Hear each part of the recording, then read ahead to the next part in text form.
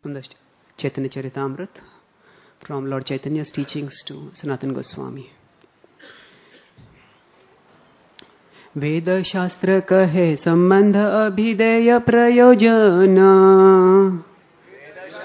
कहे संबंध अभिधेय प्रयोजन कृष्ण प्राप्य संबंध भक्ति प्राप्तेर साधन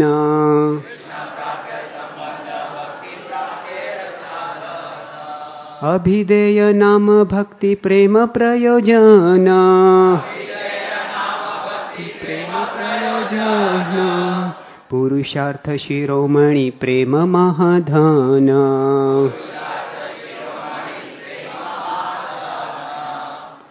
So the meaning is very simple. The Vedic scriptures teach three main subjects: Sambandha, Abhideya and Prayojan. The Sambandha, the relationship is to be formed with Krishna. Krishna is the desired Sambandha, the Prapya Sambandha. And the Praptera Sadhan, the means to achieve that Sambandha is Bhakti. And that is called as Abhideya. So the Abhideya Nama Bhakti. And the ultimate goal to be achieved, Prayojan, is Prem. And this is Purushartha Shiromani.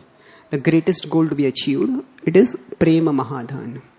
Veda Shastra kahe Sambandha Abhideya Prayojana.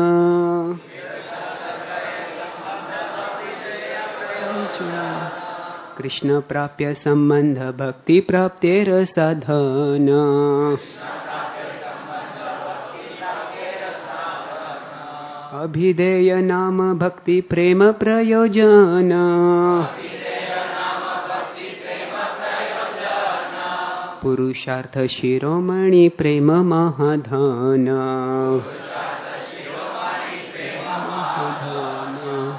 Veda Shastra kahe Sambandha Abhideya Prayojana.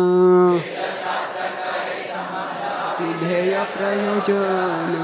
Krishna Prapya Sambandha Bhakti Praptera Sadhana.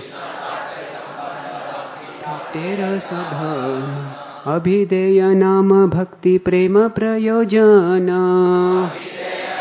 Bhakti Prema Prayojana. Purushartha Shiromani Prema Mahadhana.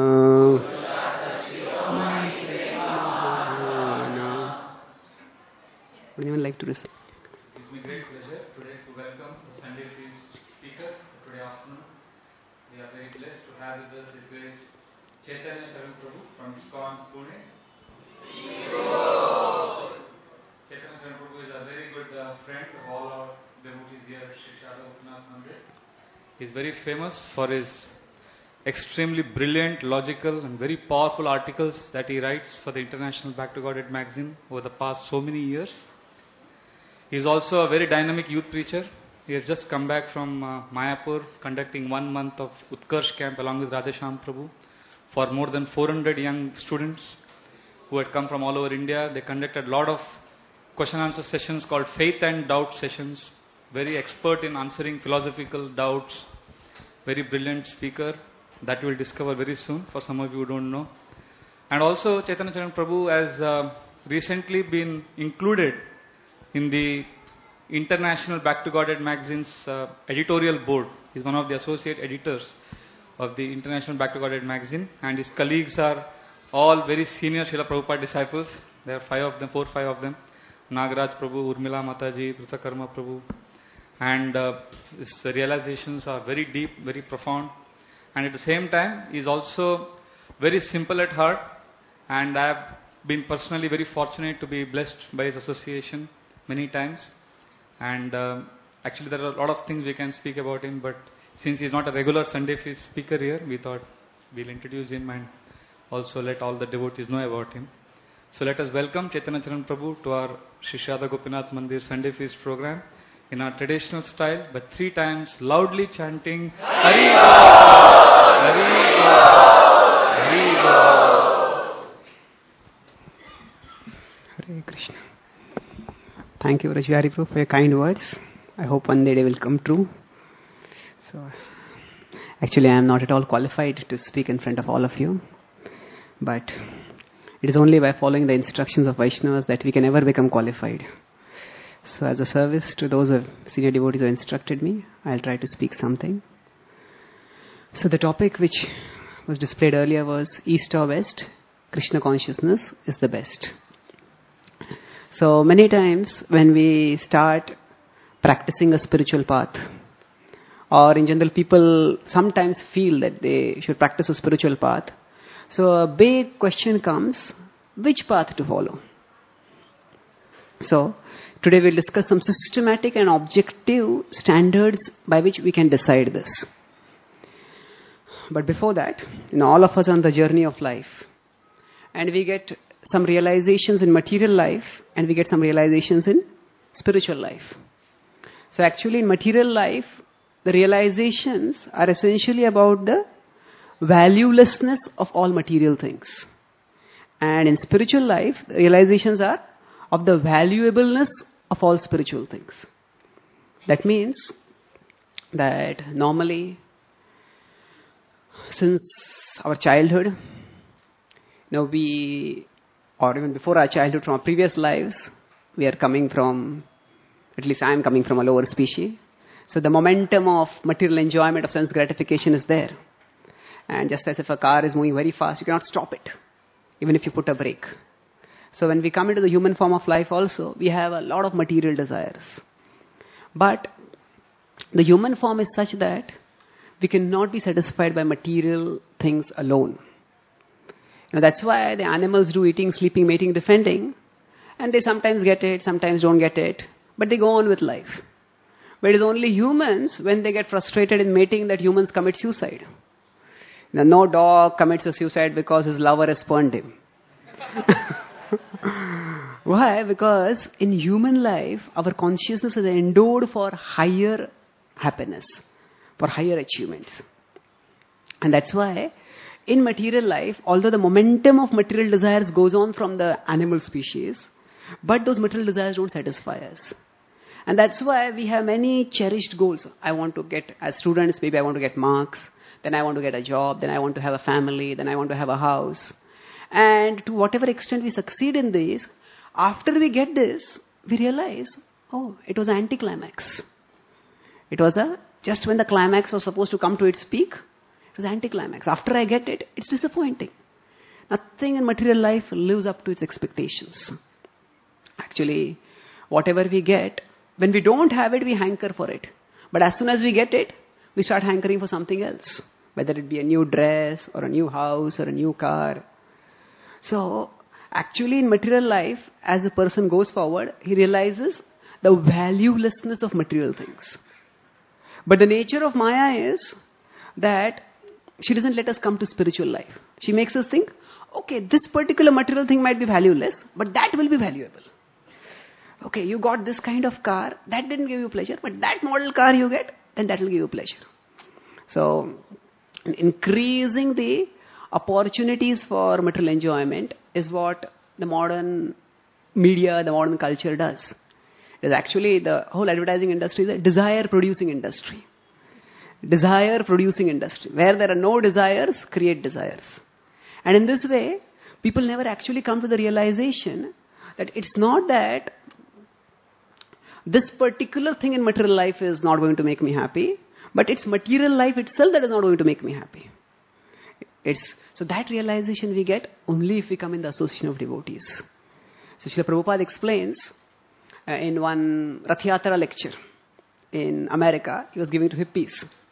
So he said, all of you hippies are not very much appreciated in your country because people say you are frustrated with material life. The hippies were a very peculiar phenomena in world history. Actually, America emerged like the superpower in the Second World War. And America, there was no battle in America, but America was supplying weapons to all the allied countries. So they became very wealthy. And the generation that was born to those who fought in the American war and came back, they were called the flower generation. So right from the childhood, they had everything that ordinary people dream about. Because their parents were wealthy and they were born wealthy. But they found that all these things don't make us happy. Whether it is wealth or position or prestige or power or career, these things don't make us happy. And at that time, there was some propaganda over there that actually you can become happy by spiritual means. That propaganda is correct. But they were taught that you can get spiritual happiness by taking drugs. In fact, there was this drug LSD. So LSD has a chemical full form. But they had made their own full form. All those who take drugs, they would say, we belong to LSD, the League of Spiritual Discovery. So we'll take drugs and we will make spiritual discoveries. But basically, they broke away from the materialistic way of life that was there in America. And that's why the American mainstream were frustrated with them. These people, they don't take jobs, they don't get married, they don't do anything normal. So Prabhupada was saying, in your country, people don't appreciate you because they say you're frustrated. But he says, I sympathize with you. Human life is meant to be frustrated. Human life is meant to be frustrated, he says. In the Vedanta Sutra it is said, Athato Brahma Jigyasa. He says, you should do spiritual inquiry. But when will the people do spiritual inquiry? When they are fed up with material inquiries. So this is the uniqueness of Srila Prabhupada's insights. There are so many spiritual teachers who talk about you should do spiritual inquiry. But what is the corollary of that? That means one has to become actually fed up with material life. Has to realize, Vishwanath Chakravarti Thakur in the purport of 2.71, Vihaya kaman yah sarvan. He is one who gives up material desires. He says, transcendentalist loses faith in his material desires. He loses faith. He says the desire will come for wealth, the desire will come for fame, the desire will come for mundane enjoyment. But he says, I have tried this. This is not going to make me happy. So he loses faith. So Srila Prabhupada was saying, yes, human life is meant to get frustrated. Because only when we get frustrated, then we will make spiritual inquiry. And animals don't get frustrated with material things. So, in material life, actually, gradually we realize the valuelessness of material things. But if we come to Krishna consciousness, then we understand that there is something else that is valuable. So now Prabhupada explains in another lecture that how does this Brahma Jigyasa, the spiritual inquiry, take place? He says it is by sadhu sangha. Most people don't have any spiritual inquiry, but if they see some sadhus, they wonder, what are these people doing? Why are they chanting Hare Krishna? Why are they left the world? Why are they doing such crazy things? So then that inquiry comes, and that inquiry becomes the seed of their spiritual inquiry. And then, when we come to Krishna consciousness, actually we get everything on a platter. Like if we read His Holiness Radhanath Maharaj's book, he went out searching for a guru. But we look at Srila Prabhupada, the guru went out searching for devotees. Isn't it? And for most of us, actually, we didn't go out and search for Krishna or Guru. It is actually devotees who came out searching for us. And even when they came, most of us were hiding. We were trying to run away. We were trying to avoid. I remember in my hostel, and the first time there was supposed to be a program. So, where the program was there in the hostel, so 96. So, the person who was supposed to host the program, at the time of the program, he locked the room and went away. So the preacher was there and I was the attendant. So there was no program, there was no place to take the program. So then I invited him to my room, and then from that time I became the host of the program, and therefore I had to be present. But it was Gaurasan Prabhu was very wonderful. But the point was that person, the devotee had come to his room, but he locked the room and went away. And actually that is symbolic. Most of us avoid actually Krishna consciousness, either overtly or covertly. So because we get everything on a platter, it's devotees who come and give it to us, and they actually beg us, chant Hare Krishna, practice Krishna consciousness. So often we don't realize the value of these things. So what is the difference between a sadhaka chanting the Hare Krishna Mahamantra and a very advanced devotee? It's not that advanced devotees chant some other new mantra, but that the advanced devotee realizes the value of the mantra.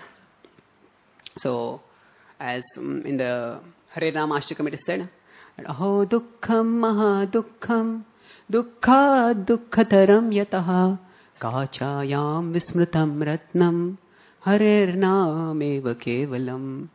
He says, alas, what a great sorrow, what a great disaster, what a great calamity, that the common people, they mistake the jewel of the holy name to be like a broken piece of glass, and they neglect it. In fact, Dhruva Maharaj says the opposite. He says, actually you are like the material life existence is like a broken piece of glass, material desires, material objects, but we think of those to be jewels. And that which is a jewel, we think of that to be as a broken glass. So we don't realize its value. So actually by practicing Krishna consciousness, we experience the joy of Krishna consciousness and we get some realizations of the value. But along with that, Krishnadas Kaviraj Goswami also says that if you philosophically understand how Krishna consciousness is the highest gift that God has given us, then that will help us to become strong to practice Krishna consciousness. Siddhanta baliya chitte na kare alas, iha haite Krishna lage sudrudha manas. So don't be lazy about understanding philosophy, because by understanding philosophy, you'll become determined to fix your mind on Krishna. So today we'll philosophically analyze how Krishna consciousness is actually the supreme gift that is possible in material existence. So I started by talking about how there are different kinds of paths. So there are so many organizations, so many teachers, so many people teaching so many different things. So how do we categorize it? So one simple way of categorizing is, some people are there who are exclusivists. My way is the only way. If you don't follow my way, you are going to go to hell forever. So this sounds very arrogant and very narrow-minded. Bhaktivinoda Thakur says, nobody has a monopoly on the truth. The truth is the legacy of all the children of God. So if somebody says that my way is the only way and everybody else is going to hell, that's very narrow-minded. And there are some people who go to the other extreme. Oh, we don't want this narrow-mindedness. We will have broad-mindedness. So what is that broad-mindedness? All ways are right. So one is only my way is right. The other is all ways are right. So, spiritual path actually is meant to give us some knowledge and effect some transformation. So it's like if somebody comes from an engineering college and he says, my engineering college is the only engineering college in the world. If you are not getting a degree from my college, then you are bogus. That is exclusivism. And pluralism is, every building is an engineering college. Every building is an engineering college. So, this pluralism sounds broad-minded, but actually it waters down spirituality to nothingness. Because if everything is right, then nothing is wrong. And if all paths are right, then somebody says, I'm an atheist. My path is also right. But if the atheist path is right, then God doesn't exist only. And all the paths to love God become wrong. So therefore, although pluralism is the popular word in modern psyche, but actually it is flawed. So, Krishna consciousness is neither of these. It is actually inclusivistic. Inclusivism means there's actually one path only. And there are many different levels in this path, as Lord Krishna in the 12th chapter of the Gita describes. You can serve me in this way. If not that way, this way. So like that. We'll discuss this a little bit later. There's one way with various different levels on it. Now, what are these different levels? Actually, Bhaktivinoda Thakur described this as fear, desire, duty and love. Some people approach God out of fear. Oh, that if I don't obey God, then God will punish me. So therefore, let me go to God. But that is not a very noble motivation. Higher than that is out of desire. Oh, I want something from God. But then if God doesn't fulfill the desire, then forget God. God doesn't exist. So there are fear, desire, duty. Oh, God has provided me so much, so let me serve Him. So some people ask, what has God done for me? Why should I serve God? But actually, if we look at our own body, from the scriptural point of view, we can understand how this body is a source of misery. But there's another way of looking at it is, actually, if we have to make one part of the body artificially. Scientists sometimes make this artificial eyes or the organ transplants. So nowadays a lot of people have digestive problems. So some medical researchers thought we can make an artificial stomach. In the Egyptian pharaohs, they were gluttons. They used to eat a lot.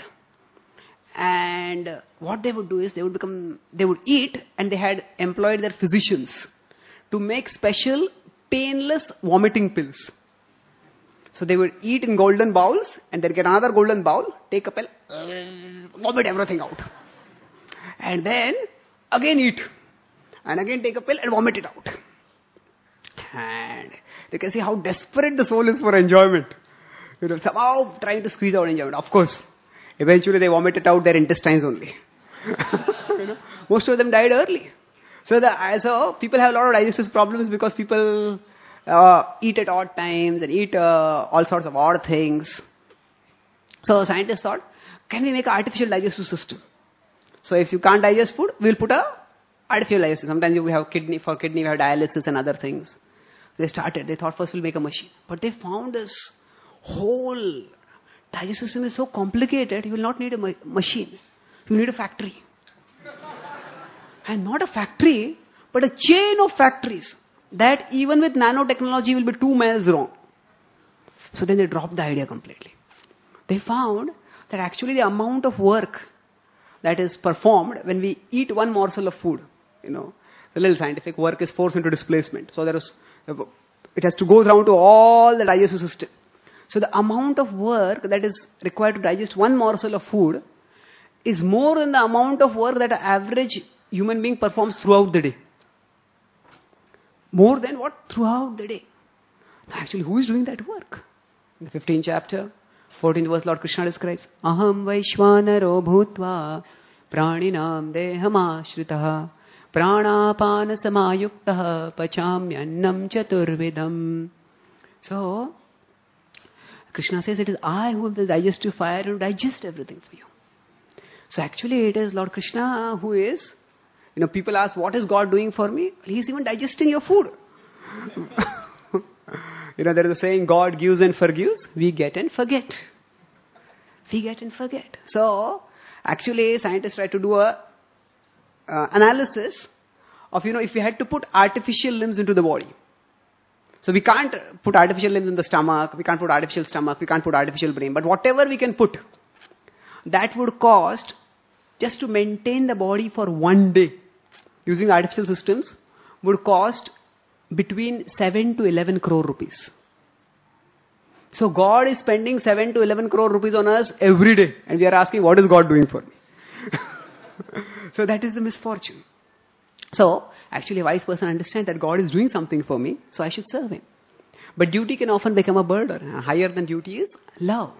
And that is what Bhagavatam says, that love of God is the ultimate platform of approaching God. So the Chaitanya Charitamrita goes further and describes how do we develop our love for God. So, love of God is the common goal described in the different religions of the world. So there are different levels, but the Vedic scriptures give actually the greatest revelation. So now, is this just a sectarian claim? Because we are following the Vedas, so Vedas are the greatest? No. For example, in India, among the colleges, IIT is considered the best college. Now, that is not just because the IITians are proud. They may be proud, but that is not the reason why IIT is there. There are objective criteria.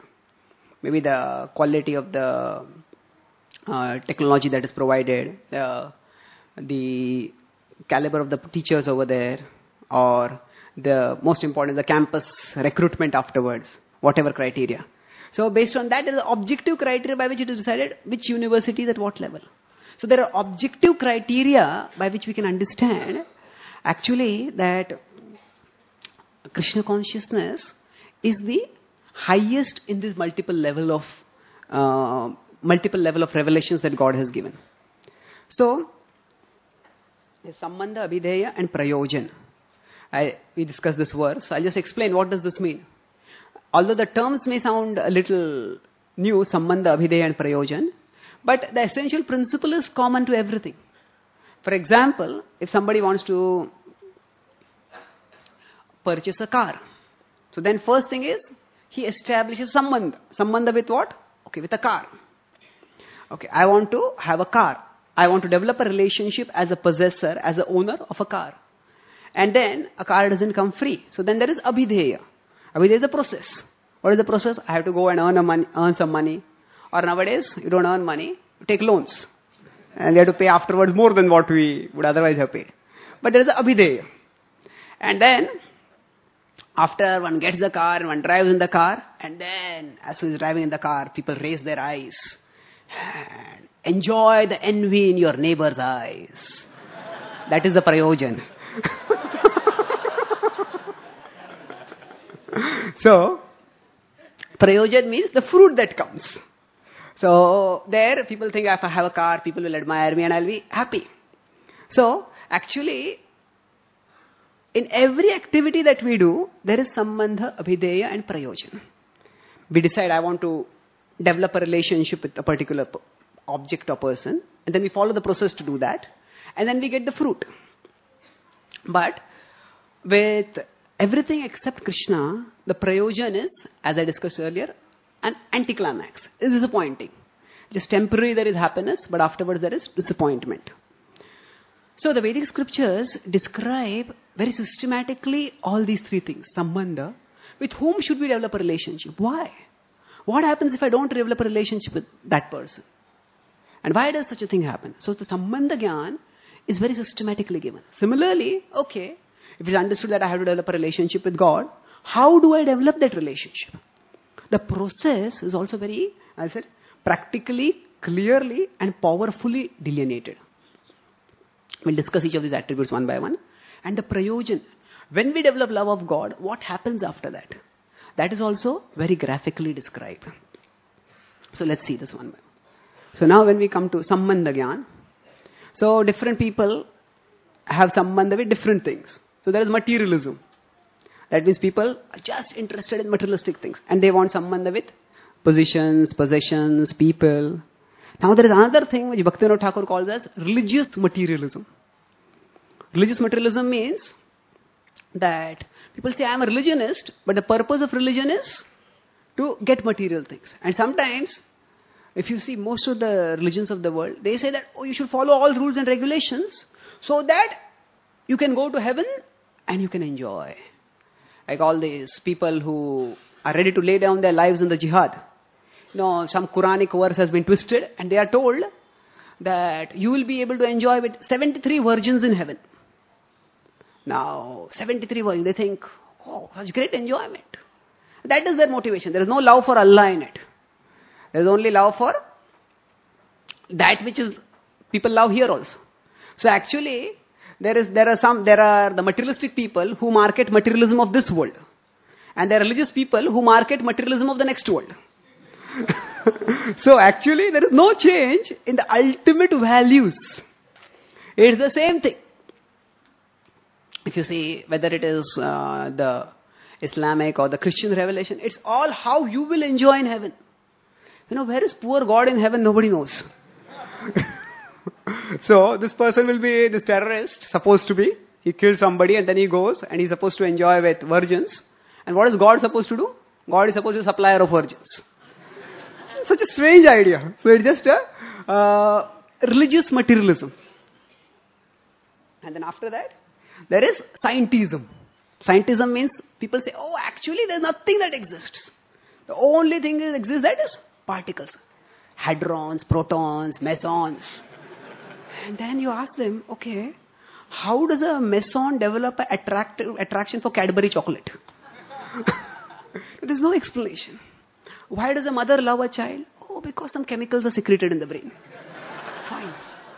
Well, if your mother had done like that with you, if your mother had said that her love for you was just some chemical, she would never have loved you. And then you would not have proposed such a theory. You would not have lived to propose such a theory. So it's actually, science is useful in its own way, but it is very insufficient as a means to understanding the world. It doesn't tell us whom to develop a relationship with. And then of course there's impersonalism. You know, impersonalism is, you know, if you ask people, where did everything come from? So some people say, everything came from nothing, which is illogical. And some people say, everything came from something. And that something was, scientists will say that was a bang. And where did that bang come from? That came from another bang. And that came from where? Oh, that came from another bang. There's a parampara of bangs. So, the parampara, we believe in a parampara of gurus, you believe in a parampara of bangs. So they have this theory of the eternally rebounding universe. So there is a bang and there is a crunch, and there is a bang and there is a crunch. It's strange. It's just imagination run wide. But if you ask the impersonalists, if you ask where did everything come from to the materialists, they will say, oh, everything came from nothing, or everything came from bang. If you ask the devotees, everything came from God. If you ask the impersonalists, where did everything come from? They have a brilliant answer. Actually, everything doesn't exist only. So nothing exists and nothing came from nothing. So, actually, then if you ask them, does your logic exist? He says, no, my logic also doesn't exist. Then I reject your logic. So it's actually very, very superficial. Then the Bhakti explains that actually our sambandh has to be developed with God. So now, although all the many religions of this world talk about God, but there's a great difference. Sorry.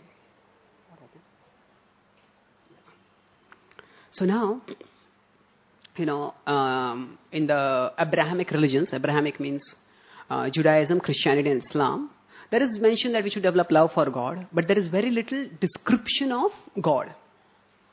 So in the Renaissance period, that's 14th, 15th, 16th centuries, at that time in the Catholic religion, they made huge churches to glorify God. And Michelangelo was one of the sculptors, prominent sculptors at that time. He was primarily a painter, but he was versatile. So he was told in one of the biggest churches, that was the Sistine Chapel, that you make a sculpture of God giving out His grace to man. So then he started out putting the different stories of the Old Testament in the walls and the roofs of the Sistine Chapel. And then finally, he had to make this particular picture of God extending out His grace to man. So Michelangelo would normally portray man as the prototype Adam. I mean, the young, muscular, handsome. So then he did the whole painting of man, the sculpting of man. And then, now he had to make the sculpting of God. But when he was supposed to start, he asked the priest over there, the father, what does God look like? He had no idea. Then they went up to the bishop and they went right all the way up to the Pope. I think it was Pope Innocent II at that time, who was asked. But they had no idea. And then finally they did their own reasoning and they said, if God is the father of everyone, God must be the oldest person. And then they depicted God as an old person. So this is the picture that is actually there in the Sistine Chapel. So the personality on the right is supposed to be God. And the personality on the left is supposed to be man. Now, simple question arises here.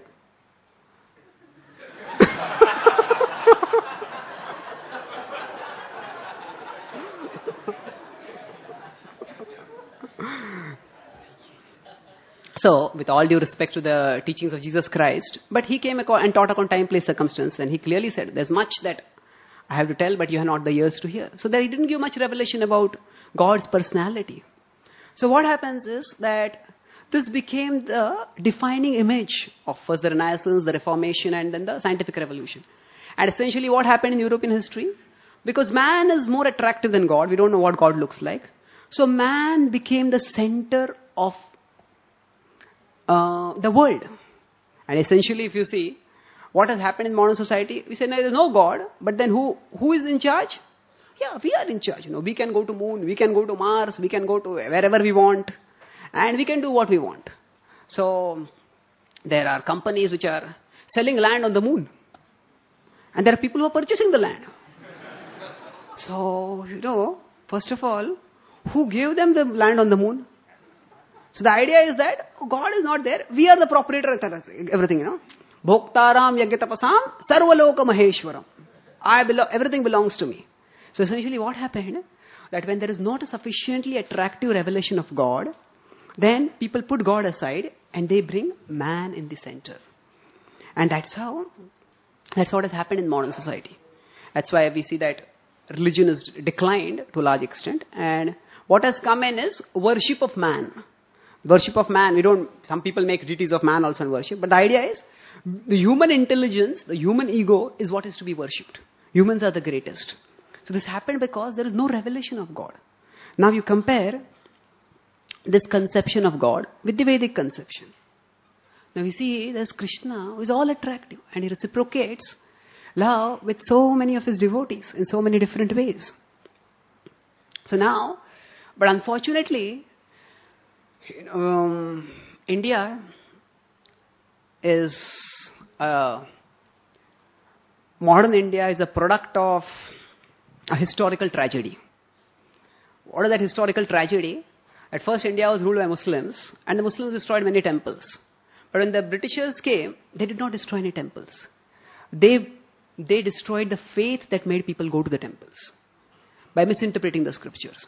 So what happened when they came to India, and they have the idea of God as a very fierce, old, stern person.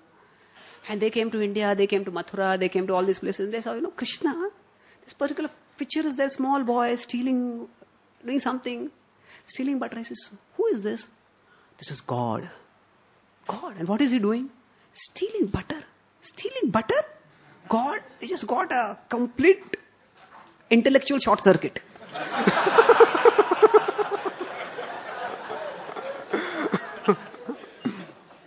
Just couldn't make any head or tail out of how can God, first of all, God a small child, and then he steals butter? God should be imperfectly moral. How can he steal?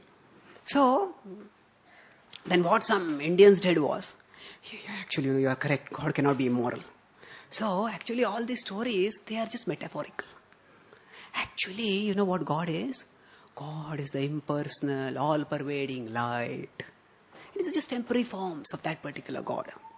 So, Indians thought that we have to defend ourselves from the criticism, and then they didn't know how to defend. They said, actually, what the Vedic literature teaches? Impersonalism. So, I'll come back to impersonalism a little later. But, the Vedic understanding of God is not only God is very attractive, but actually Vedic literature also describes how God acts. What does God do in the spiritual world? So, the concept of Leela, God performing pastimes, is something very extraordinary. It has no parallels in any of the religious traditions of the world. So what exactly is this concept of Leela? Now, so Krishna is actually the hero in the Leela. But Krishna, any movie, any drama that is done directed by a director.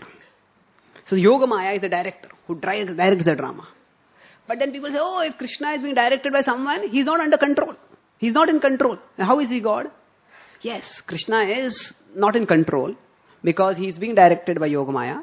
But Yogamaya is directing him according to a script. And the script is written by Krishna. So in this way, Achintya Bheda Bhed. Krishna is simultaneously in control and not in control. He's not in control, he's absorbed. In fact, Vishwanath Chakravarti Thakur in his Bhavartha Deepika, he analyzes this very beautifully. He says, some people say that, some people get this question that, if God knows everything, then why do I need to pray to him? God knows what I want. Why should I trouble him with my prayers? When the devotees were there in Navadvip, at that time they would do loud kirtans. And the neighbors would say, you don't know any basic philosophy? He says, God is there in your heart. You don't have to scream so loudly for God to hear. He can hear when you pray. But actually, if you scream, what will happen? Mahavishnu is sleeping. He will wake up and he will destroy the world. So that was their strange idea. But so they say, God knows everything. Why do you need to pray to God? But actually, prayer is not a substitute for a shopping list. People think, what is the purpose of praying? Just take a list and go to God.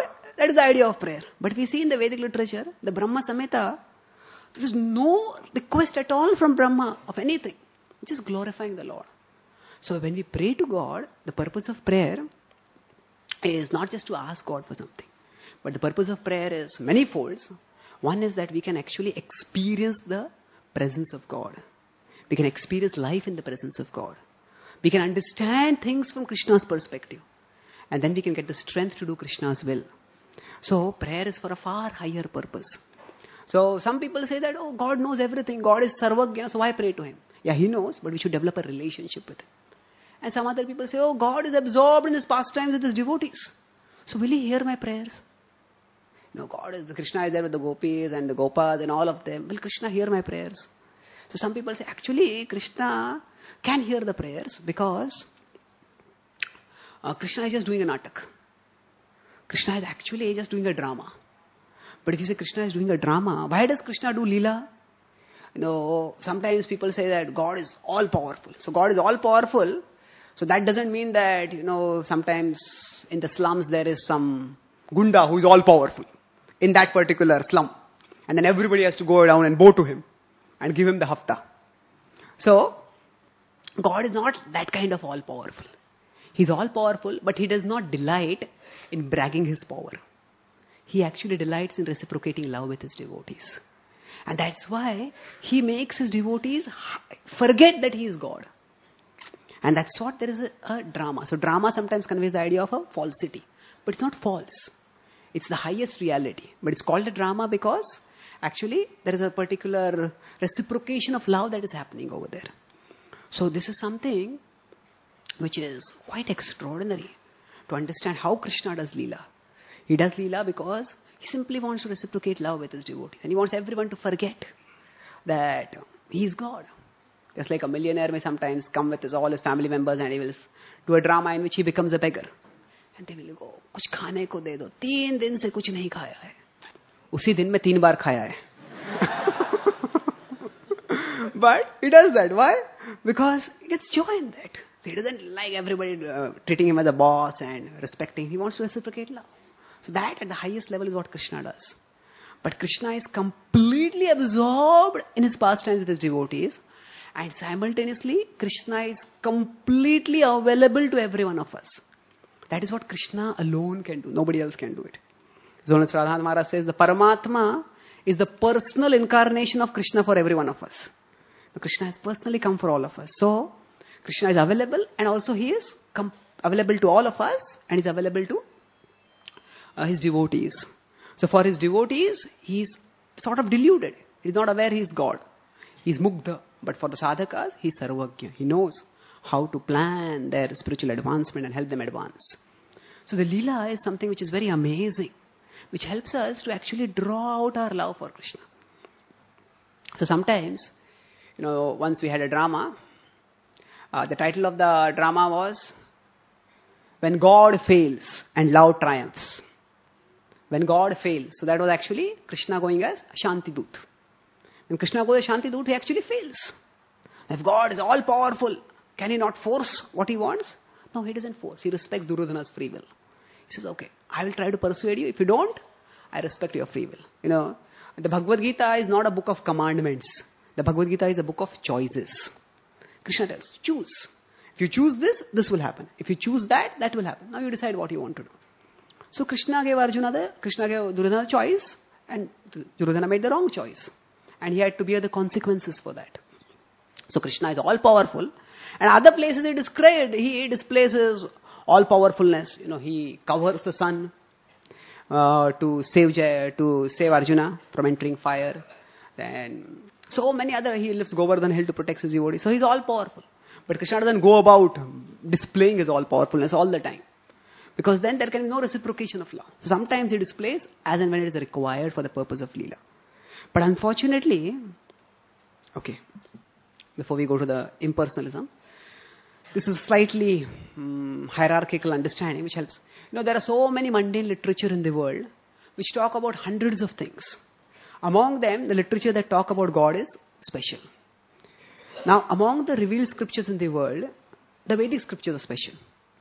Why? The Vedic scriptures are directly the word of God. The Vedic scriptures are also called as Shruti. Now, among the Shruti, the Smriti, that means the Puranas and the Itihasas, contain the revelation in the most accessible way. The word Smriti refers to that which is remembered. That means the great sages heard from God, they understood, they realized, and then they spoke. So Smriti is not just that which is remembered, but Smriti also means that which helps us remember. So if we just read the Shruti, if we read the Vedas, we will not understand anything from the Vedas. But if we read the Smriti, then we understand clearly that actually God is a person and we have to love him. Now beyond the Smriti, there are different Puranas, there are different Itihasas, there are 18 Puranas, there are many Upapuranas. So the Vaishnava Puranas are the highest. Why? Because they contain the purest revelation. So basically this hierarchy is given by Jiva Goswami in the Tattva Sandarbha based on the Vedic scriptures themselves. So why he says the Vaishnava Smriti is the highest? There's a reason. Because there are Shaivite Puranas, there are Shakta Puranas, there are Vaishnava Puranas. So these are all meant for different people. So Jiva Goswami gives an example of how the Shaivite Puranas do not necessarily always contain the highest truth. For example, in the Shiva Purana it is said that I offer obeisances to that law of karma, because of which Shiva has to wander the world carrying a skull, and because of which Vishnu has to take 10 incarnations of this miserable material world. So, what does this mean? So Jiva Goswami gives the example. He says, so if somebody says, alas, see how intoxicating is gold. In fact, gold is more poisonous than poison. Now, this is a rhetorical statement. Rhetorical statement means, no, poison if we take, we will die. Gold, we are not going to die by that. But there is a particular thing to be emphasized over there. What is the thing to be emphasized? That be very careful when dealing with gold. Because it will intoxicate you, it will poison you. So, the analogy is given here for a rhetorical purpose, not for a factual purpose. So, people who are in Tamoguna, they don't believe in any law of karma. They don't believe that there is any law by which I will be punished. And even if there is some law, they think that law is just like the law of this world. So if there are the laws of this world, what happens? You just become you become more a big politician, more big wealthy person. If you acquire power, if you acquire wealth, then you can escape the law. So people think that similarly law of karma will be like that. If I can become very powerful, then I can escape the law. So for such people it is told, no, you cannot escape the law. And therefore such a statement is given. But this statement is not true. So that's why Lord Shiva tells Kartikeya in the Skanda Purana that actually whatever is said in the Shaiva Puranas, if it contradicts the Vaishnava Puranas, then it should not be accepted. Because the Vaishnava Puranas contain the highest truth. So the Vedic scriptures are very accommodating. They accommodate all kinds of people. But there is the highest level given. Now among the Vaishnava Puranas, the Srimad Bhagavatam is the highest. Why is it the highest? Because it gives us the highest gift. It teaches us how to develop love for God and nothing else. In the Srimad Bhagavatam, the 10th canto, the Dasham Skanda is the highest. The Srimad Bhagavatam has 335 chapters, out of which 90 chapters are there in the 10th canto itself.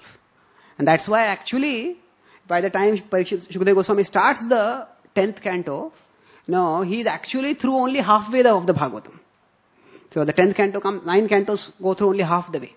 And this 10th canto contains the pastimes of Krishna. And there also there is the Vrindavan pastimes and the Dwarka pastimes, Dwarka Mathura pastimes. Vrindavan pastimes are the most intimate. And in the Dasham Skanda, whatever is given there, that is expanded further by the Goswamis. So many books written by them, Anandavan Champu, Gopal Champu. And Srila Prabhupada has distilled the essence of all of them and brought it in. So, this is a summary of what we just discussed. So actually there is a systematic hierarchy. And the hierarchy is not based on just some biased opinion. It is based on a systematic understanding of what is revealed within the scripture. Now,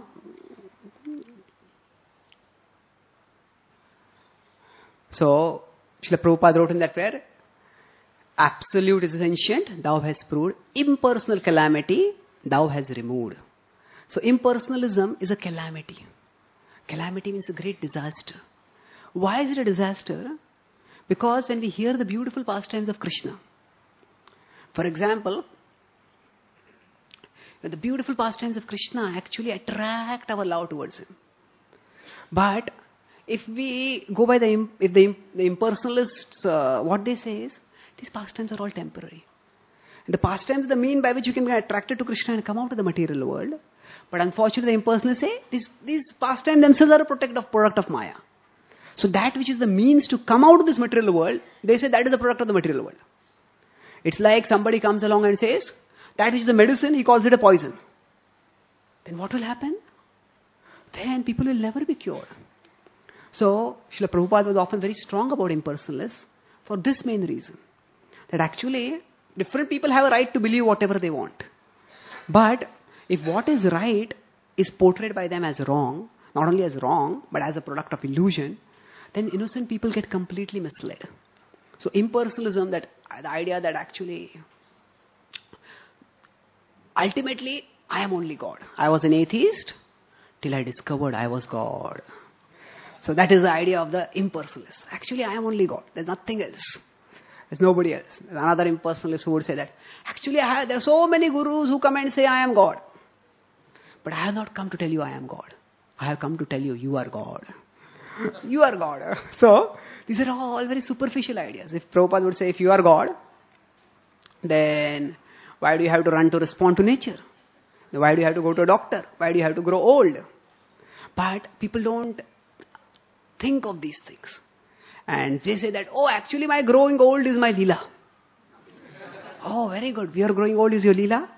Then lila is actually something which is voluntarily accepted for enjoyment. Then why are you becoming crippled? Why are you having digestive problems? That is actually not something voluntarily accepted for enjoyment. That is forcibly imposed for punishment. So that's not lila actually. That's maya, not lila. So unfortunately, in India, because of the idea that actually there is no God, ultimately we have to merge into God. Because of that, people don't take shelter of Krishna.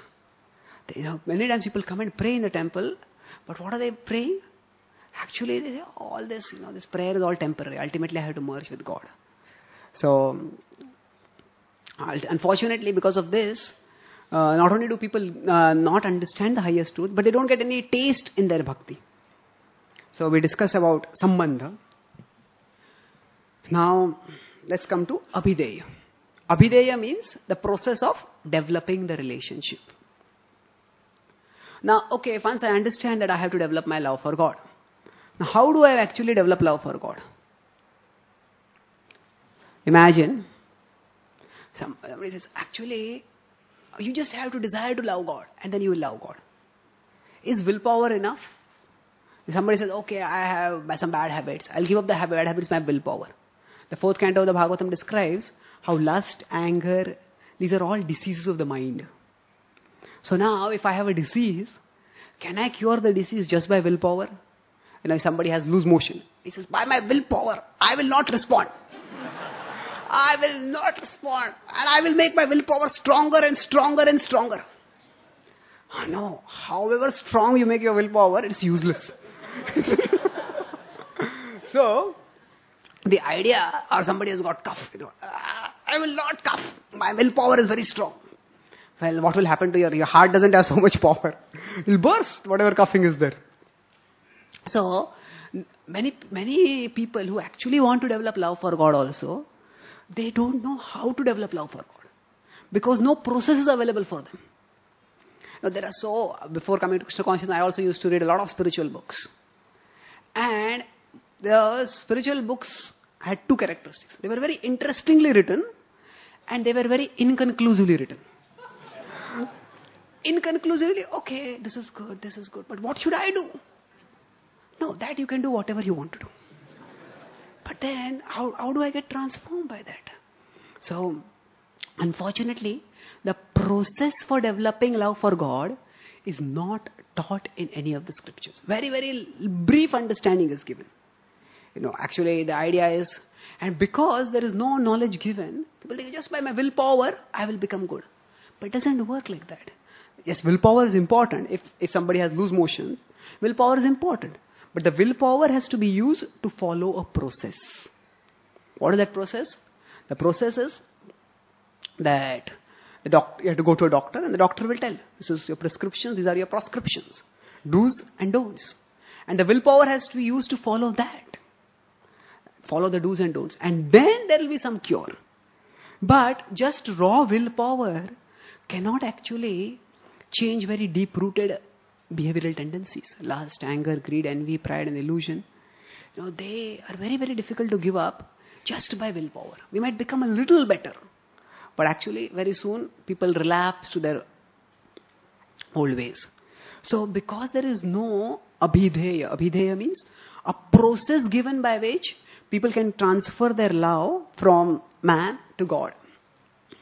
So, what happens? People just get lost. His Holiness Danvir Maharaj has written a very amazing book of his experiences while preaching in Israel. The title of the book is, If Attacked, I Will Chant Hare Krishna.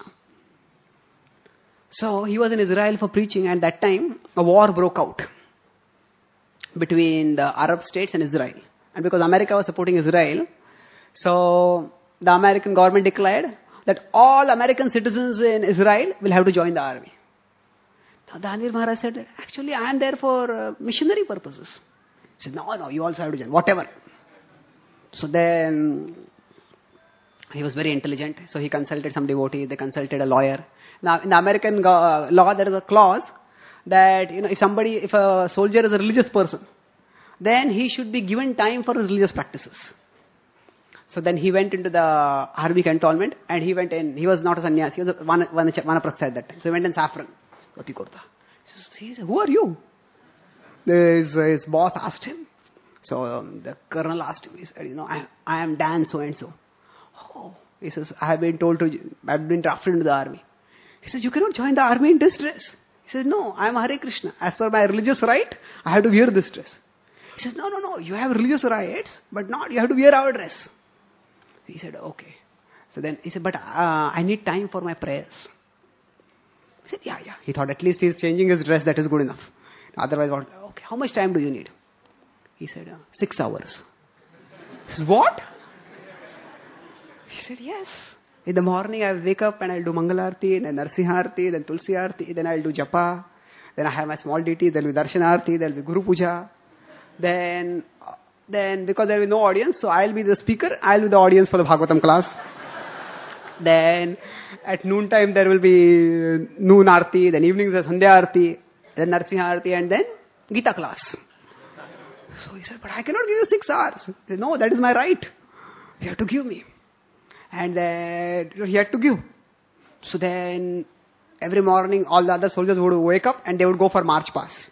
And Maharaj would wake up and chant Hare Krishna and do Mangalarti. Then the other soldiers started complaining. They said, we are going in the heat and doing this march, and this person is just ringing the bells.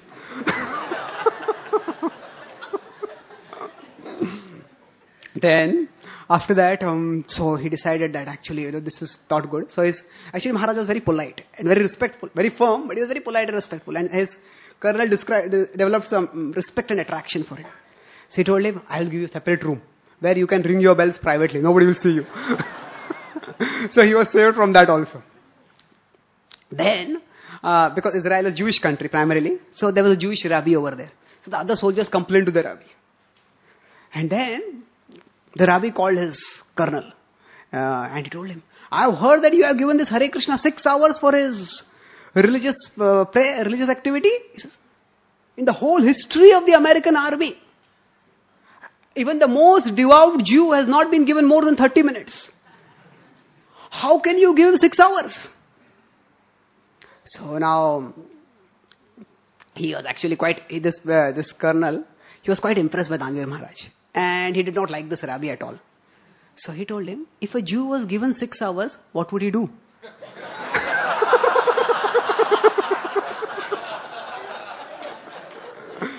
So he said, I am seeing this Dan. All the 6 hours he's doing something. He's not sleeping. He's ringing some bell, he's shaking his head, he's shaking his hand, he's speaking something. He's doing something and he's doing it quite seriously. So, actually, even if time is given, there is no abhideya given in the other place. What will you do for 6 hours? Now, the Muslims chant their namaz and they do it, some of those who are devout, they do it naturally for 5 times in a day. But if they are told to chant throughout the day, there's nothing there for them to chant. So actually the abhideya is given very wonderfully. Anyway, I'll just complete Dhanvir Maharaj's story. So then he was allowed 6 hours for his prayers. And then he was told that you have to learn to shoot. So they called him to the training where you had to shoot guns.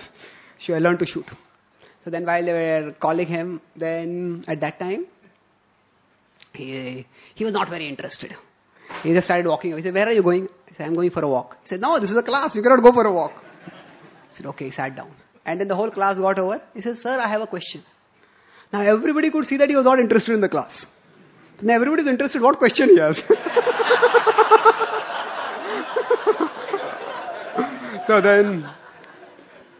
sir, he said, you told us that when we should shoot to kill. So they had told, the army had told, when you shoot the enemy, you should shoot in the heart or in the chest or in the head so that the enemy dies. Otherwise, a wounded enemy will attack and kill you back. So you should shoot to kill. He said, yes. Everybody was hearing. Whom do we kill? The body or the soul?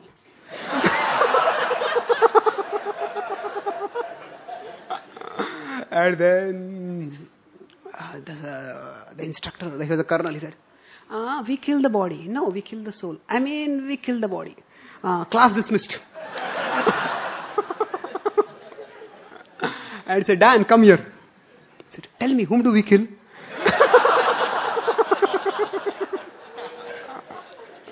And then he gave a 1 hour class to him about the difference between the body and the soul. And then after that, the local media got the news that there is a Hare Krishna in the army. Then they came to interview him. And then they saw him and they asked him, if attacked, what will you do? So then he replied, if attacked, I will chant Hare Krishna. So that is the name of the book. If attacked, I will chant Hare Krishna. And that came on all the Israeli newspapers at that time. And then, then actually the chief of the army, he read it and he said, hey, what is this? Our army is meant for people who are going to fight, not those who are going to chant Hare Krishna. So then he sent the order and Maharaj was released from the army.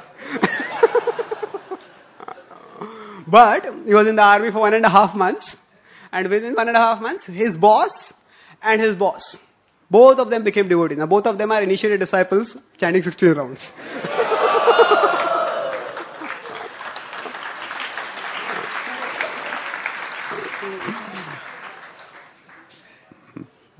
So, Krishna consciousness is very dramatic, very adventurous.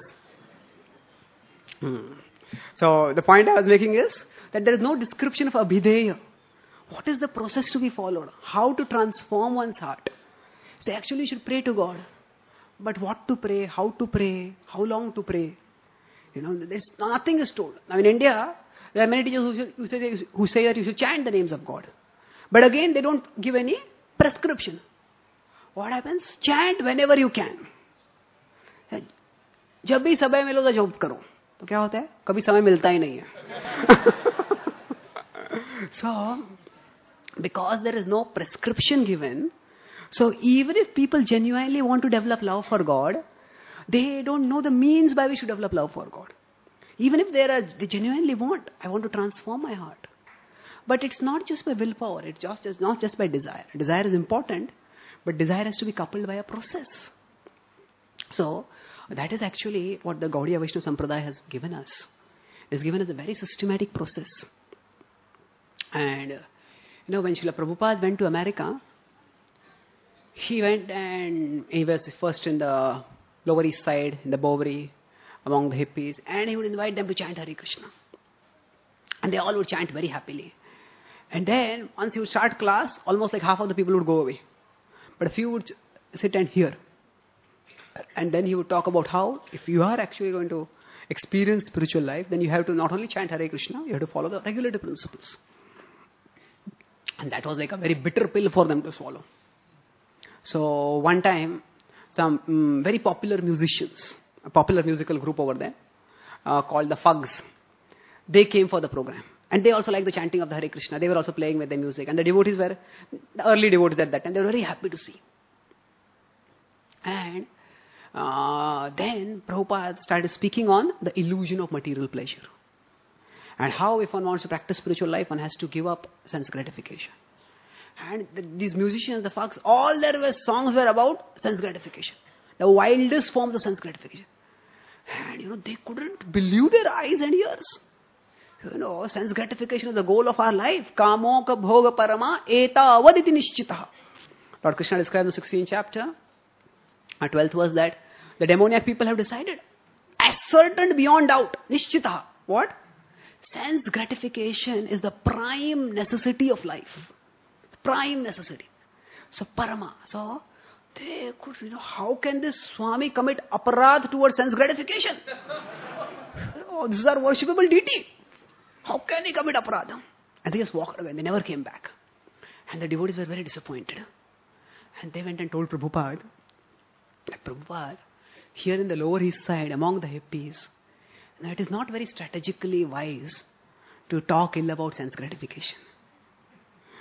And Prabhupada was grave. He said, I have not come here to please the Americans. I have come here to please Krishna by repeating his message. So, when I read this for the first time, I read this several times, but it struck me very much. Then, about maybe 4 or 5 years ago when I read this again, it struck me because I read the whole Leela Amrit, and on one side you see how much Srila Prabhupada struggled to actually go to America. All alone, without any money, suffering heart attacks. And, practically speaking, Srila Prabhupada's boarding the Jaladuta alone at the age of 69 to go to a distant land is one of the most courageous acts in human history. One of the most courageous acts for an old person to go. Recently the CNN, they made a list of people who are achievers who started their achievements post 50. They made 100 people and Srila Prabhupada is among the top over there. A.C. Bhaktivedanta Swami. So he started an organization at the age of 69. So all the post 50 are just, beyond 50, 51, 52, 53. But Prabhupada started at 69. So he's obviously had a desire that people follow the process that he was teaching. Now, otherwise, why would he go to America? Srila Prabhupada, if he just wanted to write books, for writing initially the books was difficult, but 1962, 63, 64, he got the 3 volumes of the first canto published.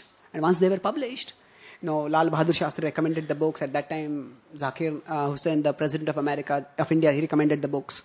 And then for Prabhupada, the funds were flowing. If he just wanted to be a writer, for him, he could have very easily written many, many books.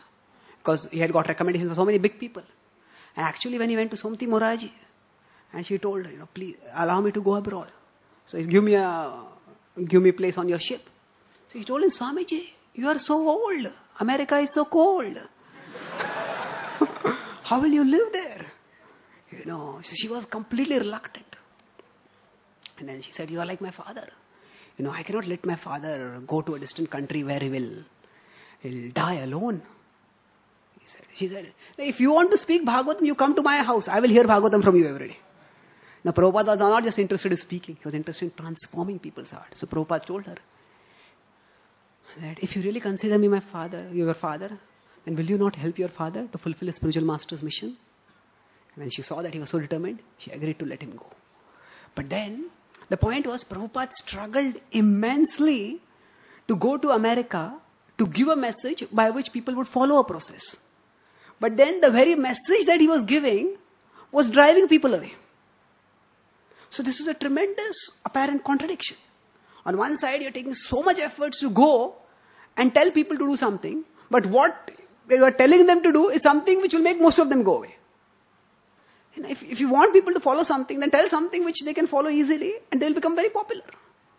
So why was Prabhupada doing like this? On one side, he's struggling to preach. On the other side, his content of his preaching was such that most people would go away. In fact, several of the other spiritual teachers at that time, they appreciated it. Bhaktivedanta Swami is teaching very pure yoga. But what was it? Actually, Srila Prabhupada was like as we're talking about disease cannot be cured by willpower. So the Prabhupada was like a super compassionate doctor, supremely compassionate doctor. As a doctor, normally you go to a doctor and ask him for some medicine, he will charge a lot of money to give it. And then sometimes you call at night. If you are sick, the doctor gets just angry, why are you disturbing me at night? But, where is a doctor who will actually himself go to the patient and beg to the patient, please take this medicine. And give the medicine free also. So, imagine a hospital where you get the medicine and along with the medicine you get free food. Free food. So that was what Prabhupada was doing. He was in America, he was cooking for the hippies, he was serving them prasad, he was washing their plates so that they will chant Hare Krishna.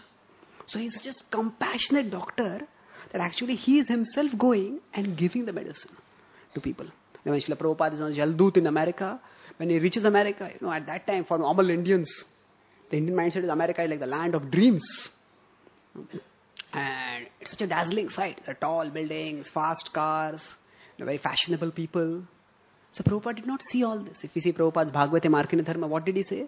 He says that, he did not see prosperous, fashionable Americans. He saw forgetful, suffering souls. He did not see skyscrapers and fast cars. He saw the modes of passion and ignorance, making people run around and do all sorts of crazy things. So Prabhupada could see that people are suffering, and he wanted to give them the medicine. So he's a very compassionate doctor. But although he's a compassionate doctor, he is not a populist doctor. Populist doctor means, suppose people have diabetes, and a patient comes along and he says, doctor says, okay, you have to take this medicine and you have to stop sugar. And there's another doctor. He says, okay, you take this medicine and you can stop sugar if you want. If you want, you can take sugar. So what will happen? Which doctor will become more popular? Second doctor, naturally. Everybody will say, this doctor, you don't have to follow anything. You can eat as much as you want. There's one clinic just started, Get slim, eat whatever you want and still get slim. It's just a false promise. So now what happens if such a doctor is there? The doctor says that, you can eat sugar if you want. So then the doctor is happy because he gets a lot of patients. The patient is happy because he doesn't have to follow any rules. So wonderful, isn't it? Doctor is happy, patient is happy. But no, the patient's body is killing him from within. And eventually it will come out. So, this is a populist doctor. Populist doctor is who wants many, many customers, and for the sake of the customers, he says, okay, you don't have to follow any rules. So Srila Prabhupada was not a populist doctor. He actually wanted to cure people. And he knew what it takes to cure people. And therefore, he insisted not only on the do's, but also on the don'ts. And when the do's and don'ts are followed, then there is miraculous transformation. Amazing transformation takes place in the hearts and lives of people. Recently, His Holiness Chandramouli Maharaj has brought out a beautiful book called The Holy Jail. Holy Jail. So the cover is, there is a jail and two hands are coming out of the jail. And the hands of the prisoner are holding a Bhagavad Gita. And in the Bhagavad Gita, there is a picture of Krishna glancing compassionately on the prisoner. So this book documents how people in the ISKCON is doing jail preaching in India and America and several other parts of the world, but primarily America and India. How people are getting transformed in amazing ways by the practice of Krishna consciousness. So, it's many amazing stories are there. So some stories, one of our devotees, Sarvabhauma Prabhu, he had gone to the Tihar, Tihar is India's biggest jail. So now they have made a special youth jail, Tihar youth jail. Why? They found that young people, when you put them in jail with hardcore criminals, they also become hardcore. So instead of reforming people, it deforms people.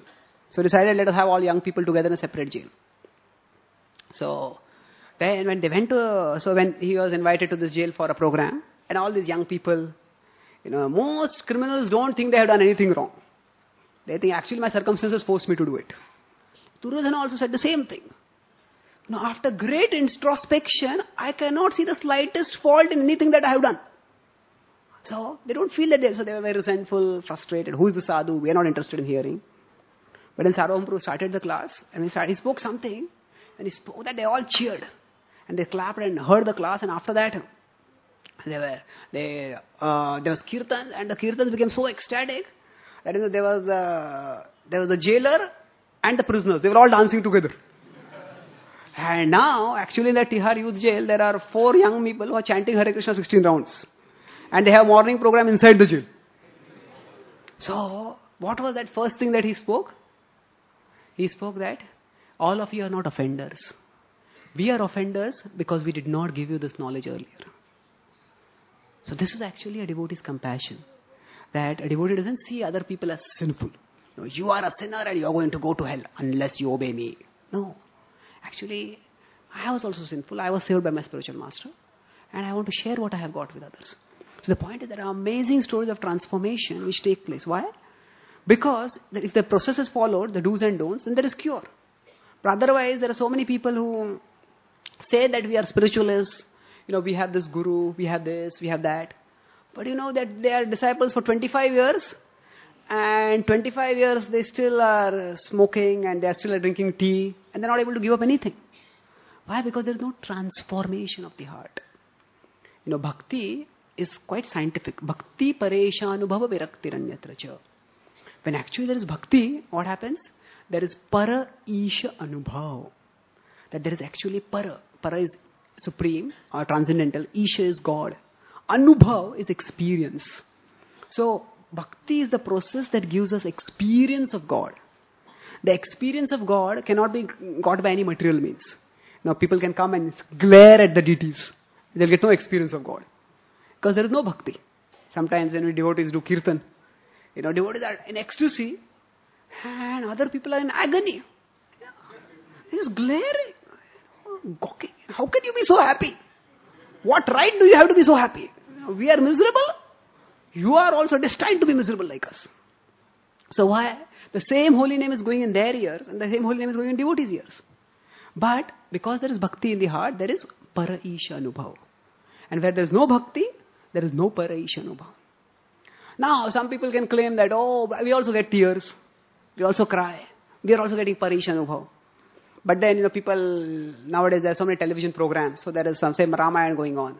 And Jatayu dies. And then Lord Ram comes and does his funeral ceremony. And people, they cry tears. And then they switch the channel. And then Sachin Tendulkar gets out for 0. And they also cry tears. So, this is not bhakti. Because bhakti paresha anubhava viraktir anyatra cha.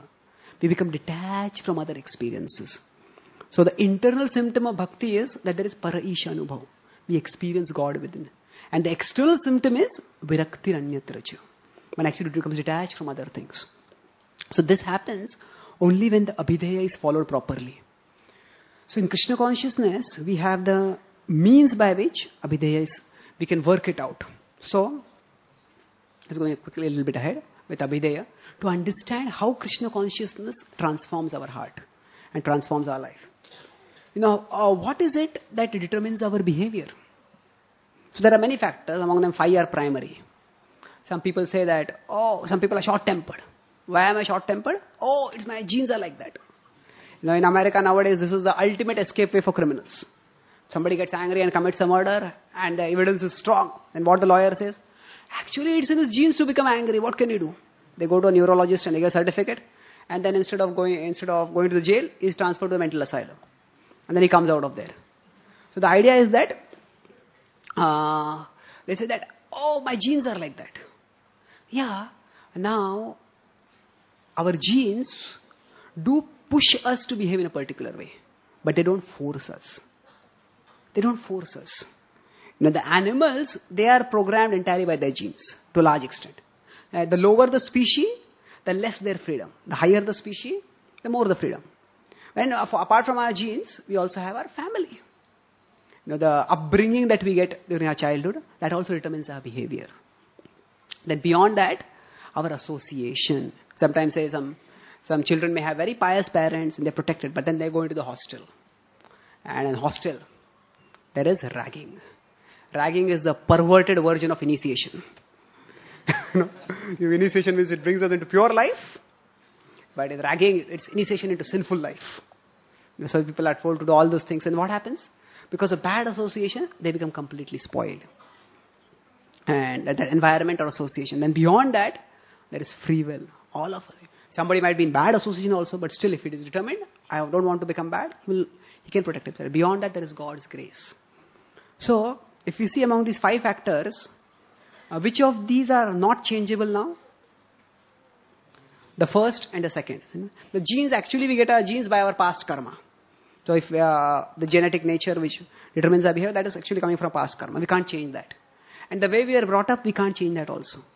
The remaining 3, we can change. And among these 3, actually, the easiest to change is our association. Changing our free will is quite difficult.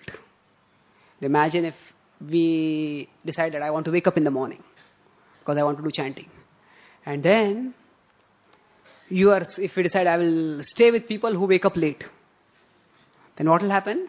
No matter how determined I am, the other people will be determined that they will not sleep till late night. And if I wake up before the alarm wakes me up, they will switch off the alarm. And if their association is not favorable, to use our free will is not so easy. It becomes much, much more difficult.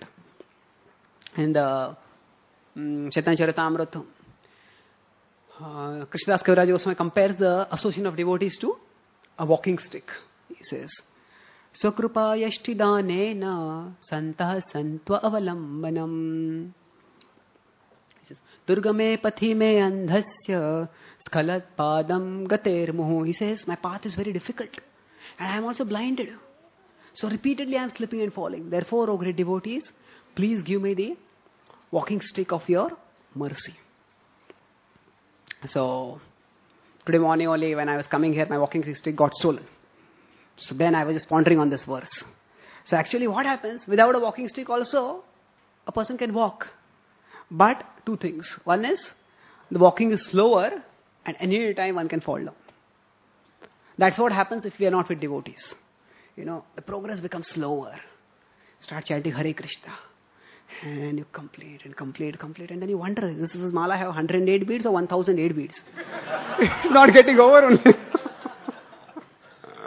So, sometimes one round may take 15 minutes, or sometimes one round takes 3 minutes. Because we fall so much in love with the Hare Krishna Maha Mantra that before it comes out only it goes inside. So what happens without association? Progress is slower. And the chance of falling away is much greater. So therefore, if we change our association, then it's much easier to change our free will. And if we actually use our free will properly, then all of us can get Krishna's mercy. And once Krishna's mercy comes, what is Krishna's mercy? Prabhupada explains not something magical. That somebody says that, my guru can my guru can give me electric shock. Can you give an electric shock? Yes, come, there is the electric socket. How much shock you got? The purpose of the guru is not to give shock. Already material life is giving so much shocks. The purpose of the guru is to teach us how to save ourselves from the shocks. How to transcend the shocks. So people have a very superficial idea of what mercy means. Actually, what is the real mercy? The real mercy is that we experience satisfaction in Krishna consciousness. Then we don't search for anything higher. So now, if we see, this is a little, I'll just quickly rush through, this will take some time. But what I was telling is how this Abhideya is most clearly given within the Vedic literature. That is the point which is going on. But within the Vedic literature also, it is in Gaudiya Vaishnavism that Abhideya is most clearly given. So different acharyas have defined bhakti differently. So Ramanuja defines bhakti as Satatam Smrutir Vishnu, continuous recollection of God. And he said there are two levels of bhakti, sadhana and phal. Madhvacharya says that actually bhakti is a strong emotion of love accompanied by the knowledge of God's majesty. Nimbarka Mahacharya says that it's like a special kind of love. And then Vallabhacharya says also it's also kind of love. So they all basic idea is, what is bhakti? Bhakti is, we remember God with love. But Jiva Goswami gives an entirely different understanding. Based on the instructions that were given to Rupa Goswami, Sanatana Goswami, Jiva Goswami described that bhakti is not just a state of our mind. Bhakti is actually Radharani. Is the essence of God's internal potency of bliss, which is the most important potency of God. So, bhakti is not just something which we think and we get bhakti. Vishwanath Chakravarti Thakur, in his commentary to the Shruti-stava, the prayers of the personified Vedas, in the 10th canto, he described that the conditioned mind can never think of God. Because our mind is material. And if we say that, Krishna is like a bluish black, Krishna is a young man with a bluish blood complexion. And what we do is, we think of a bluish black cloud and we think of a young man. And we superimpose the two together. A superimposition of two material objects cannot produce the Supreme Personality of Godhead. So, he says that actually the conditioned soul cannot think of God. But, when the conditioned soul, according to the scripture, tries to meditate on the description of God, then God infuses within his heart the Ladini Shakti, the Bhakti. And then actually there is experience. Ladini karaye Krishna Ananda Swadana. Ladini dwara Krishna kare bhaktera poshana. So Ladini Shakti has two functions. First is, it gives bliss to Krishna. And secondly, it nourishes the devotee. So, if we just do bhakti according to our mind, that is not Krishna bhakti, that is mana bhakti. Because actually we cannot invoke Krishna by the thoughts of our mind. But it is only when we do according to scripture, then Krishna is pleased and Krishna infuses Radharani to come in our heart. So this understanding that bhakti is not just a state of our mind. Bhakti is actually the manifestation of Krishna's internal potency within our heart. This is something which is not there in even any of the Vaishnava traditions. This is a unique revelation of Gaudiya Vaishnavism. And that's why Gaudiya Vaishnavism is, we are Brahma Madhava Gaudiya Vaishnava. So Gaudiya Vaishnava, sometimes people say Gaudiya refers to Bengal, Gauda Desh. That's only external understanding, because Gaudiya Vaishnavism is now there all over the world. Actually what it refers to is that the word Gauda comes from the word Guda. Guda means jaggery. So there is jaggery which grows in all over the country. But if any of you have tasted, the jaggery in Bengal is very sweet. It is, if anybody is addicted to chocolate, it can be your Vaishnava substitute for chocolate. It's so delicious. Just place it on the tongue and it melts on the tongue. Very, very delicious. So there was Vaishnavism going on all over the country. But when Chaitanya Mahaprabhu came, there was Gaudiya Vaishnavism. So there is jaggery all over the country, but there is special jaggery in Bengal. Like that, the special sweetness of bhakti is there in Gaudiya Vaishnavism, because Radharani's presence is invoked. So that's Gaudiya Vaishnavism. The sweetness is unparalleled. I'm just rushing through some things now. So now, when we practice bhakti, it is not just that we have to think of Krishna. No. Radharani has to manifest herself in our heart. Bhakti Devi has to manifest herself. And Chaitanya Charitamrita describes that what are the ways in which we can inspire Radharani, the Bhakti Devi to come in our heart? These are the 5 things. We can recite this verse. Sadhu Sangha Nama Kirtan Bhagavata Shravana Bhagavata Shravana Mathura Vasa Shri Murti Shraddhaye Sevana.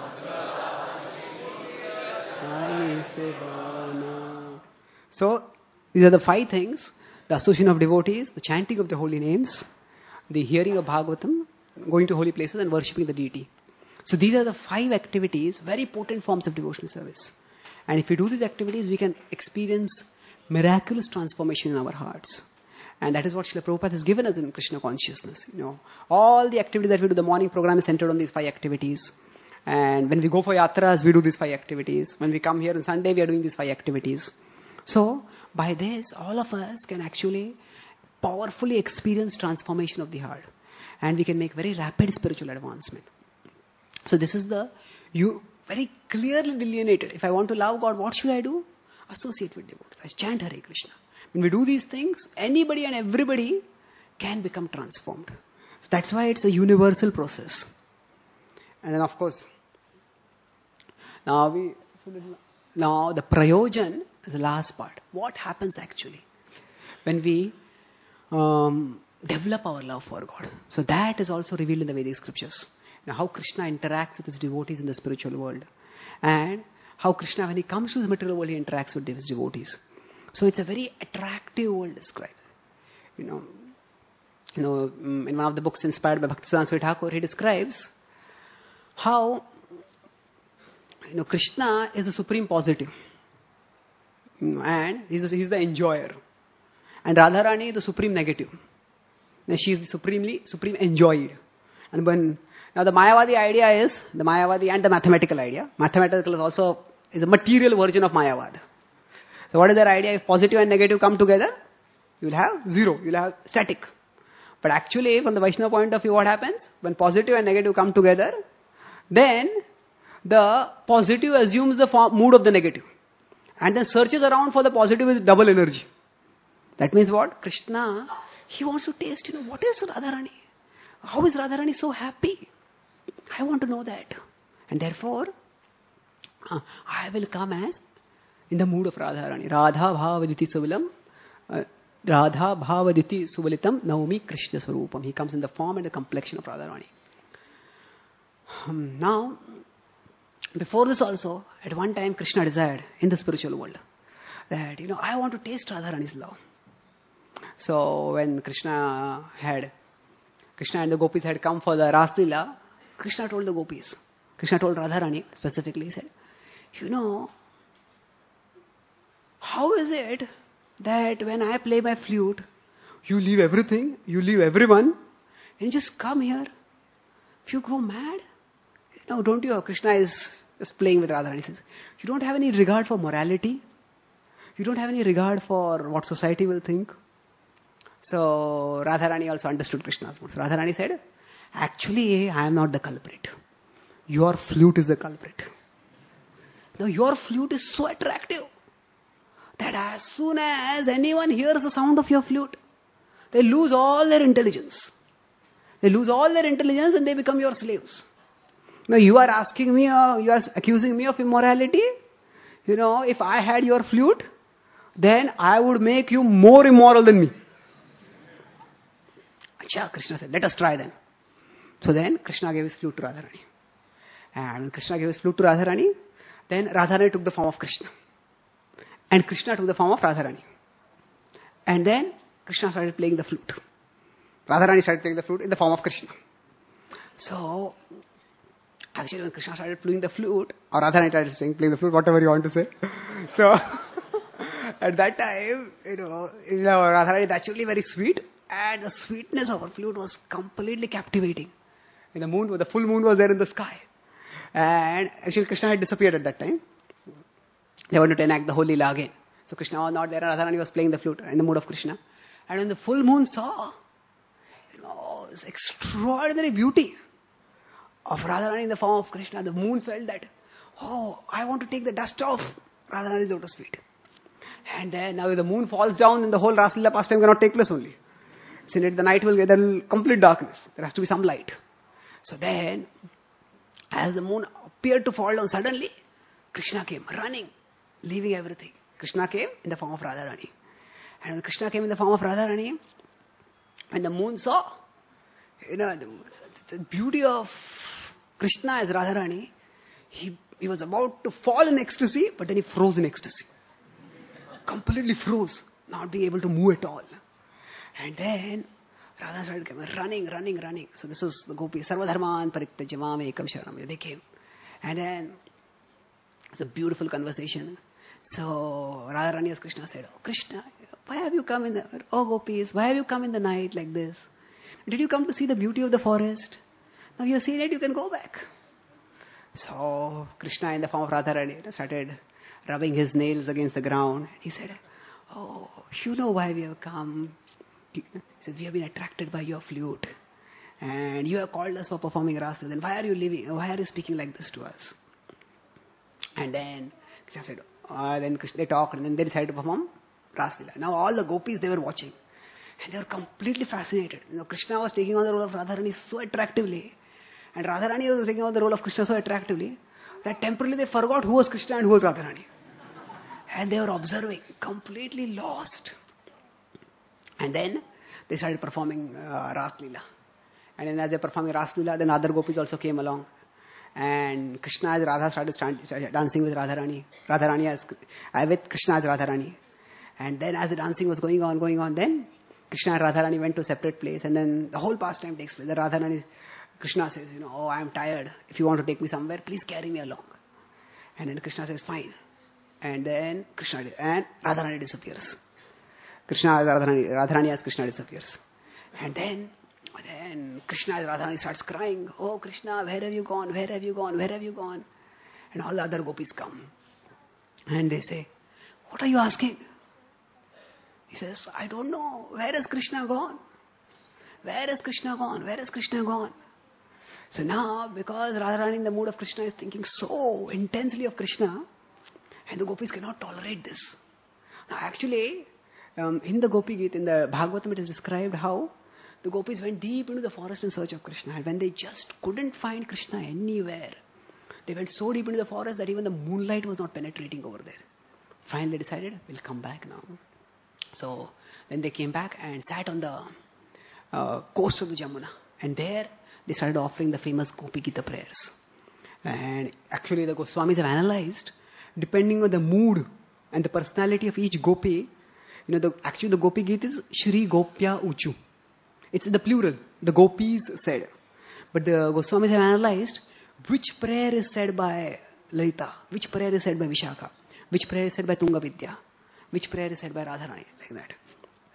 And the whole Gopi Gita goes on. And then actually the whole Gopi Gita is a very beautiful meter in the first syllable and the last syllable. First syllable of one line and the first syllable of the next half line. Jayati te dhikam janmana vraja jaja shrayata indira shashvadatrahi shasha daita drishatam dikshutavakas. So the. So it's all beautifully rhyming. One of the most beautiful poetic compositions is there in the Gopi Gita. And all the gopis offer intense prayers. And the last prayer is, actually the gopis are initially asking Krishna to come back because we are suffering from not seeing you. But the last prayer is completely selfless. Just pray, Yatte sujat charanam buruham staneshu bhita shanai priyadadimai karkasheshu. They pray that, Krishna, when we think that you have gone deep into the forest and you have gone barefoot and your bare feet will be falling on the thorns and the pebbles and the twigs of Vrindavan and they will get pierced. Thinking of this, our heart is getting pierced. So for that sake, you come back. And Krishna hears that prayer. Actually, from the poetic point of view, all the earlier verses are very poetic. This verse is a different meter. That the gopis' intensity comes out. And their intense devotion comes out and they offer this prayer. And then Krishna reappears. So if you see the Gopi Gita, there are Ras Panchadhyaya, 5 chapters are there. So there is action in the first and second chapters, and there is action in the fourth and fifth chapters. In the first chapter, Krishna is playing the flute and calling the gopis. Second chapter, the gopis come and they discuss, and there is just the starting of the Ras Leela, and there is the disappearance of Krishna. And in the third chapter, there is a prayers. And the fourth chapter, then again when Krishna comes back, the gopis and Krishna have a long discussion. Gopis say, Krishna, what kind of cheater are you? How can you leave us and go away? We have left everything and come for you. And Krishna says, I only wanted to intensify your love for me. And in the fifth chapter is, they perform the Ras Leela dance. So if you see from the point of view of action, there is no action in the third chapter. But actually, there is an explosion of action in the third chapter. That action is in the hearts of the gopis. Their hearts are exploding with divine emotions. Every one of them is separated from Krishna. So, that is actually what happens to a devotee. When we're chanting Hare Krishna, nothing seems to be happening. No action is happening. But actually the action, but even when we are not aware, it's happening inside the heart. And then, finally, so in this particular pastime, when Krishna is as Radharani, Radharani is as Krishna, and the gopis see that Krishna is suffering in separation from Krishna. Krishna as Radharani is suffering in separation from Krishna. So then they can't tolerate this. And then they don't know where Krishna is. So what they do is, just tell Krishna, actually, you are not Radharani, you are Krishna. And then suddenly Krishna comes back to him, oh, I am Krishna. And he looks at himself and his whole form changes. And then, immediately Radharani appears over there. And she smiles mischievously. See, I told you, I am not the culprit. Your flute is the culprit. And then Krishna takes his flute and touches it on his head. Yes, my flute is the culprit. So, the spiritual world is filled with such extraordinary, profound, sweet pastimes. And when we hear these pastimes, they spontaneously attract our heart to Krishna. And all the other desires gradually go away with the process of purification. And when we hear these pastimes, we actually feel attracted. I want to go back to the spiritual world. I want to be there to participate in the wonderful pastimes of Krishna in whatever way he sees fit. And when this spiritual desire arises in our heart, then Bhaktivinoda Thakur says in Jaiva Dharma, that is the beginning of the supreme auspiciousness. Somehow some spiritual desire has to awaken in our heart. And once that awakens, then that desire will carry us forward. That desire is nourished more and more by the association of devotees, and it will take us ultimately back home, back to Godhead. So, therefore, it is not just an empty boast when we say. Actually, I'll just conclude with one story, one incident. This is not a matter of pride for us, that Krishna consciousness is the best. It's a matter of responsibility for us. This whole Radhanath Maharaj was in Kumbh Mela. So in 2001, at that time one Hindu person came and he said, he saw that the Maharaj was foreign-bodied person. So he said, Swami, why did you convert from your religion to our religion? So Maharaj said, no, actually all religions teach love of God, and everybody has to, you can develop love for God by following the different religions. He said, yeah, but then you could have developed love for God in your own Jewish faith. Why did you convert to our religion? So I said, no, actually all the religions teach the same goal. We can all develop love for God by whatever religion we follow. Then finally he said what he wanted Maharaj to say. He said, so do you agree that our religion is superior to your religion?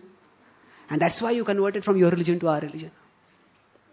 So Maharaj said, I accepted Lord Krishna as my Lord, not because Hinduism is superior or because other religions are inferior, but because Krishna attracted my heart like no one else. Because Krishna attracted my heart like no one else. So it's not just a matter of pride. Oh, my path is the best path. That will become Monday. If my path is the best, then actually I should develop the best love for Krishna. Follow the process and develop the love for Krishna. When we develop the love for Krishna, then we can attract the whole world to come to Krishna's lotus feet and share the same ecstasy. That's what Srila Prabhupada did. In just 11 years, he traveled all over the world, and because his heart was filled with love for Krishna, he attracted millions of people to develop love for Krishna. And we are so fortunate that Prabhupada's disciples have carried it on, and now they have given all of us Krishna consciousness, and we can all relish it in our hearts and share it with others. So I'll quickly summarize. I started by talking about how there is the Sambandha, Abhideya and Prayojan, which is there in every path, whatever we want to do. We want to develop a relationship, possess a car, then we follow a process, get a loan, and then we purchase the car and enjoy. But what to develop Sambandha with? That is told in the Vedic literature. Different people have different Sambandhas. So it is to develop with God. All the religions talk about that, but the knowledge of God is most clearly given in the Vedic scripture, so that it attracts us to develop a Sambandha with Him. And then we discussed how the concept of Leela helps us to understand how God loves His devotees and how we all have a Sambandha with Him. Then we discussed elaborately about Abhideya. It's not just enough to want to develop love for God, there has to be a process. Willpower cannot cure loose motion. So similarly, willpower alone cannot transform our heart. We have to have a process. And Prabhupada gave us the process. Prabhupada was a doctor who was extremely compassionate, but at the same time, non-populist. That's why he gave the do's and the don'ts. And we discussed how we can, among the genes, the upbringing, the association, the free will, and God's grace. By changing the association, we can actually begin to access our own free will more effectively and access Krishna's grace and experience magical transformation in the heart. And then lastly, we discussed about how the prayojan, the wonderful goal that is waiting for us when we develop our love for Krishna, that is also beautifully described in the scriptures. Thank you very much. Shri Chaitanya Charitamrita ki, Srila Prabhupada ki, Gaura Bhakta Vrinda ki, Nitai Gaur Premanande. Thank you.